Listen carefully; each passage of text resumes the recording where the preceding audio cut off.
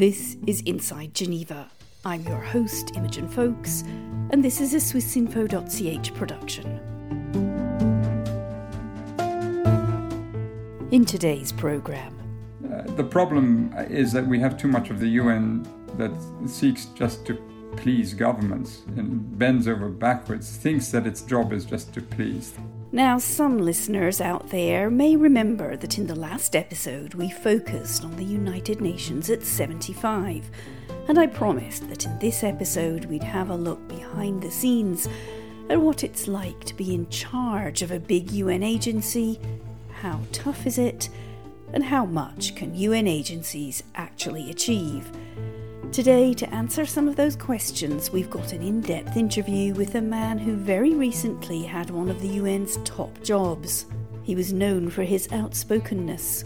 I had no hesitation of going public when I felt we needed to go public. Rather than you worry about how they may react to your statements, they ought to be worrying about what you might be saying about them. He displayed an at times infectious delight in taking on the world's most powerful. I remember facing some criticism for speaking about candidate Trump and saying it would be dangerous if he's elected. And this is not something that a UN official normally knows. I'm sure some of you will have recognised that voice by now. Yes, it's Zeid Ra'ad Al Hussein, UN Human Rights Commissioner until 2018, and before that a long career at the UN, starting as a political officer with the UN force in former Yugoslavia. As he told me, that first posting began almost by accident. I was asked by my parents to take my younger brother to the United States because I had a driver's license. I could rent a car and drive him to his campus. And on the way back, I was in New York for a few hours and I had nothing to do. The flight left late to Jordan. And so I called up this friend at the UN and we got together and he said that they were recruiting for the former Yugoslavia. And so I filled out my form and 5 or 6 months later I was in Zagreb. And I think that was the pivotal moment of my life. I think for you or for all of us who were there in the former Yugoslavia, it gets under your skin because it is the complete human experience, everything in it, from heroism to cowardice to the most vile criminality. All the major powers were drawn into it, and you could see where all the deficiencies were. And so when I came out of that experience, I think, like with so many of my colleagues, we were all changed by it. Changed by it in a very major way. And I think that then put me on track to what it is that I later was able to do. And so I learned a great many lessons out of that experience: the hypocrisy, the cowardice of states, the willful manipulation of information to suit a particular aim, and the heroism of people on the ground was astonishing. You talked about heroism and about cowardice. Do you think that both those qualities you could attribute to the United Nations during that conflict? Well, the heroism at the level of people in the field, yes. There's so many heroic acts, of people risking their lives by doing almost sort of what would normally be considered reckless behavior for the sake of others, crossing contact lines while the ongoing shelling on both sides or firing across the contact line with no regard to their safety. And you heard about this time and again, and it was extremely impressive what it was that humanitarian actors were also willing to do. And contrast this against the cowardice at higher levels of government around the world, but also within the UN. We were too timid. We were too worried about our own mandate, about our own presence, as opposed to what it was ultimately we were there to try and do. The problem is that we have too much of the UN that seeks just to please governments and bends over backwards, thinks that its job is just to please. It has to be seen as independent of any influence of government, must exercise that independence, and must exercise that independence in a way where it's respected, not to genuflect every time a government representative approaches the UN, and for fear of losing funding or for fear of losing a position, then just give way on principle. That's where the UN time and again gets it wrong, unfortunately.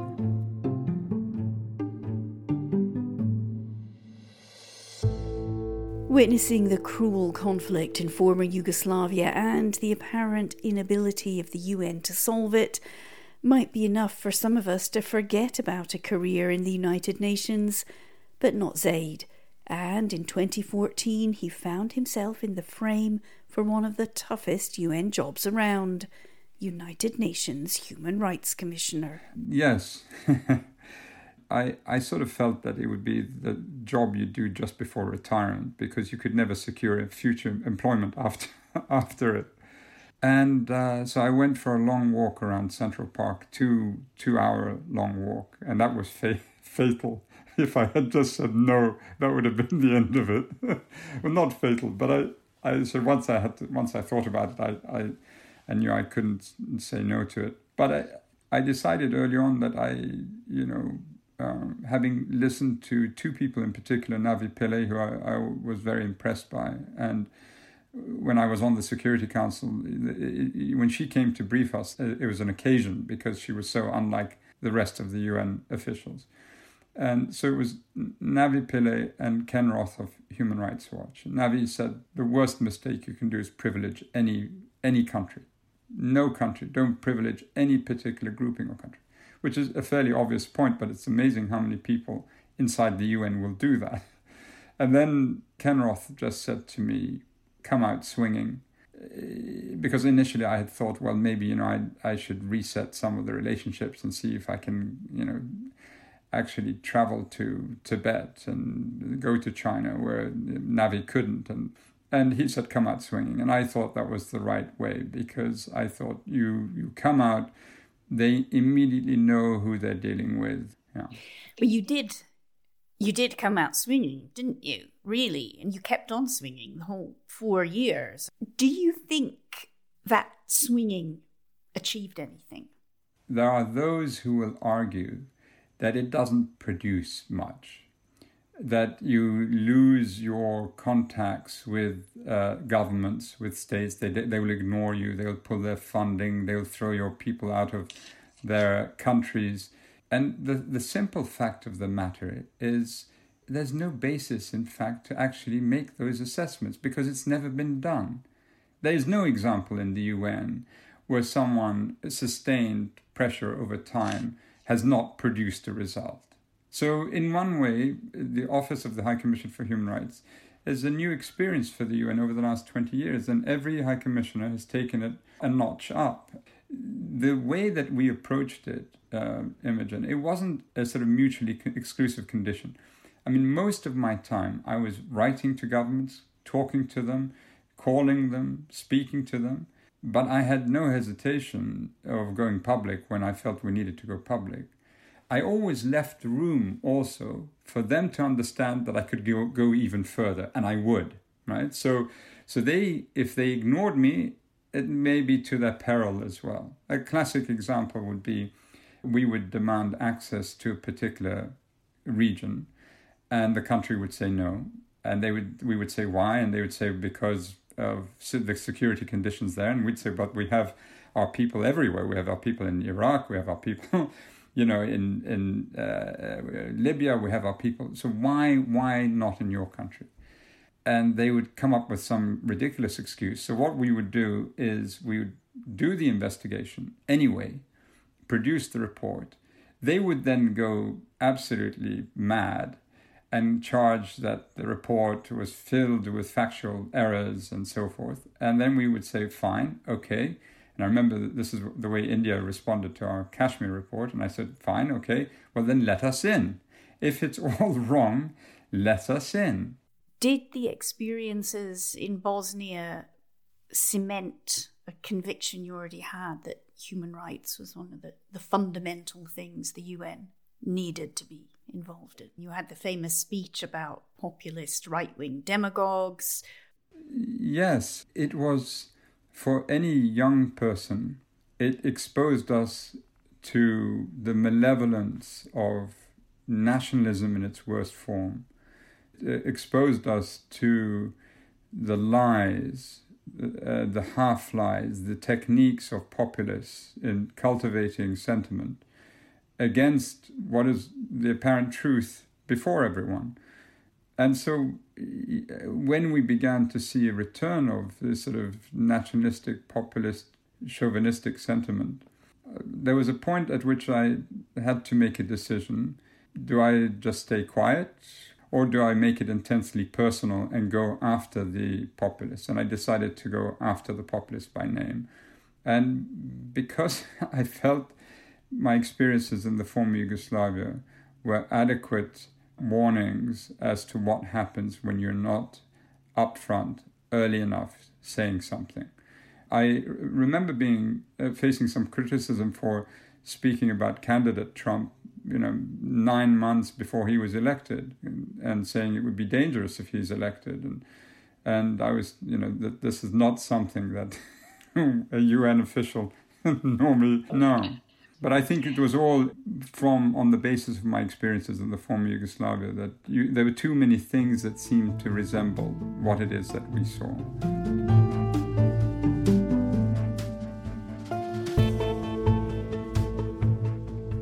So it's pretty clear Zaid Ra'ad Al Hussein is sticking to his guns. Speak out, don't be timid, exert the UN's moral authority.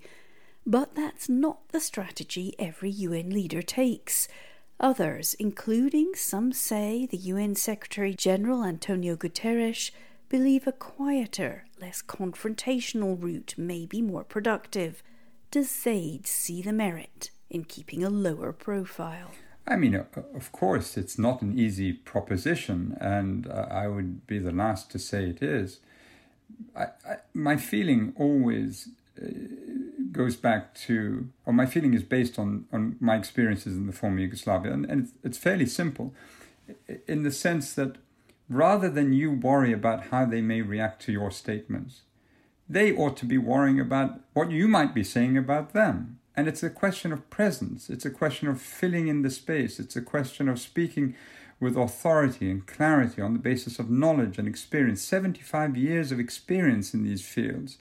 The UN should have, and it does, have enormous knowledge that it could bring to bear.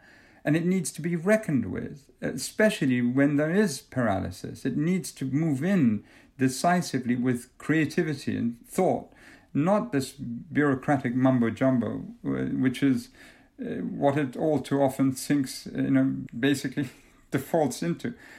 Ultimately, all of that requires a measure of confrontation, a measure of forcing a little bit of respect.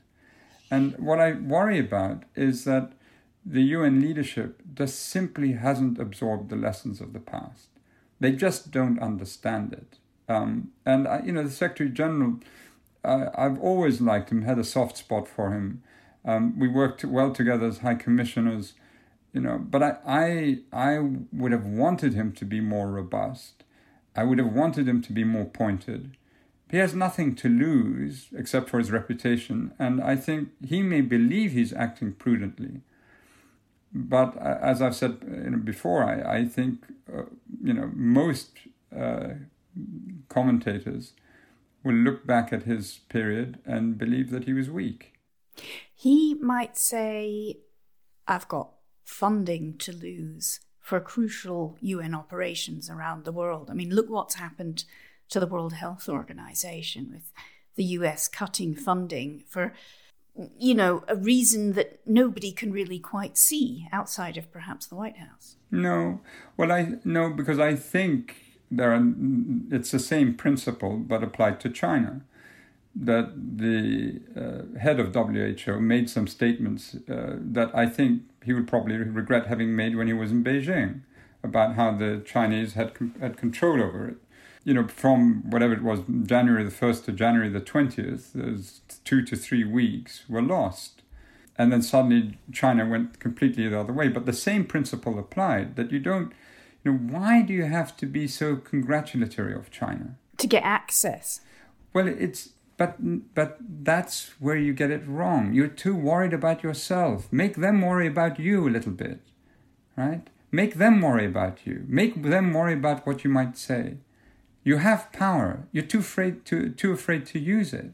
What we're seeing, this colossal failure now with COVID-19, it's a symptom of a colossal failure.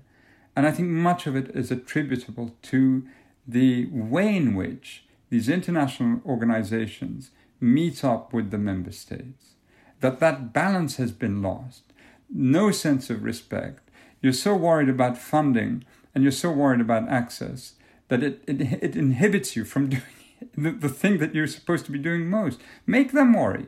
Make them worry about what you might say and bring public opinion with you. And by the way, you have the international press with you most of the time. Is there, just to look at one particular personality, make them a bit worried, make them a bit concerned, maybe even frightened what you might do?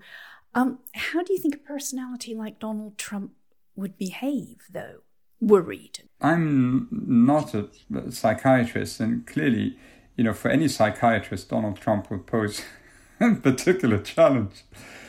Look, I would recognize that most of my funding comes extra budgetary. Most of it comes from a Senate markup, not from the White House, in any case. And if I keep my relations with Congress on a even keel, that funding ought not to be affected. One of the sad aspects about what I saw from my perspective as an ambassador and then later in the UN is seldom did I hear the US speak in a way where it addressed the global good, right? They always had to package it in a way that it was sellable to the American public, that there was a direct national interest to be carved out of being part of the UN, not an address to the global good. And that's the sad part of it.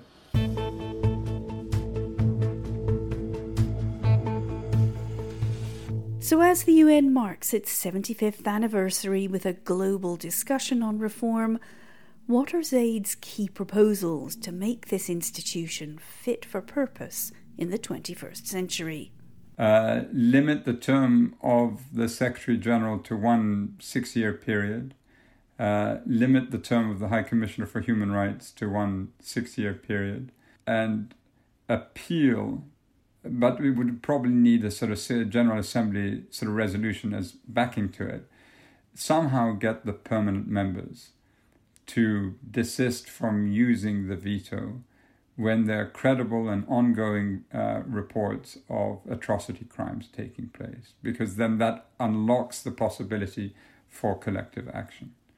And I think if you got rid of those three, then you get rid of the influence of the member states over the appointments or continuation or that whole thing goes. And we can see the Security Council operating in the way that it ought to be operating, as opposed to the way that it does often operate. The UN is 75, has had all sorts of trials, tribulations, failures, and some successes over the last 75 years. Have you got any prognostication for the next 75? Are you optimistic or pessimistic about the future of this organisation? I think the problem for the UN is that it creates its own sense of self-importance. It can be realized through, superlative leadership. And the UN has had some outstanding leaders. The UN has many, many brilliant people in it. I mean, if we could only just, work in the areas that we're really good at with the brilliant people that we have and inspire sort of leadership and be less bureaucratic, this organization can experience a revival and capture the imagination of people. If it bends to the natural default at the moment, which is everything is marketing, everything is appearances, everything is gimmicks, it's completely the wrong way of approaching it.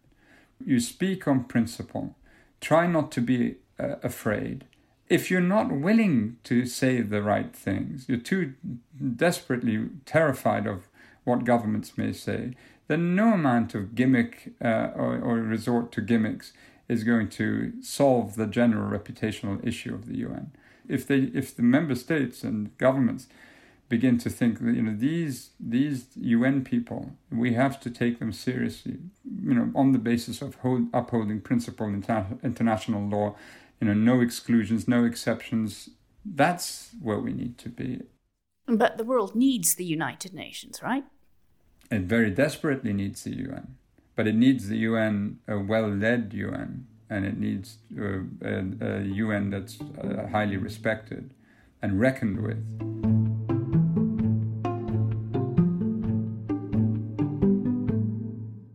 Well, that's it from Inside Geneva for today. Our thanks to Zaid Rad Al Hussein for giving us his time, his experiences, and his insights into the United Nations at 75. A reminder, this has been a swissinfo.ch production, and you can hear more episodes of the Inside Geneva podcast and subscribe to it by going to swissinfo.ch/ENG/Inside Geneva. I'm Imogen Folks. Thank you all for listening. Join us again soon.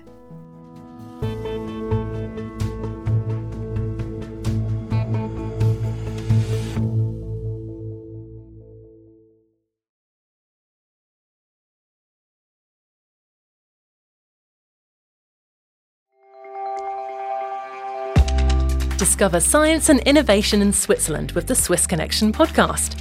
In the current series, we visit CERN and explore what they're up to next in their quest to solve the mysteries of the universe. We uncover groundbreaking discoveries in a Roman archaeological site and get the first glimpse of an exciting supersonic plane powered by hydrogen. From the tiniest particles to the vastness of space, satisfy your scientific curiosity by listening to the Swiss Connection podcast for a mind-expanding experience with Swiss Info. Listen on Apple Podcasts, Spotify, or wherever you get your podcasts. Make sure to follow or subscribe to get your latest episode on time.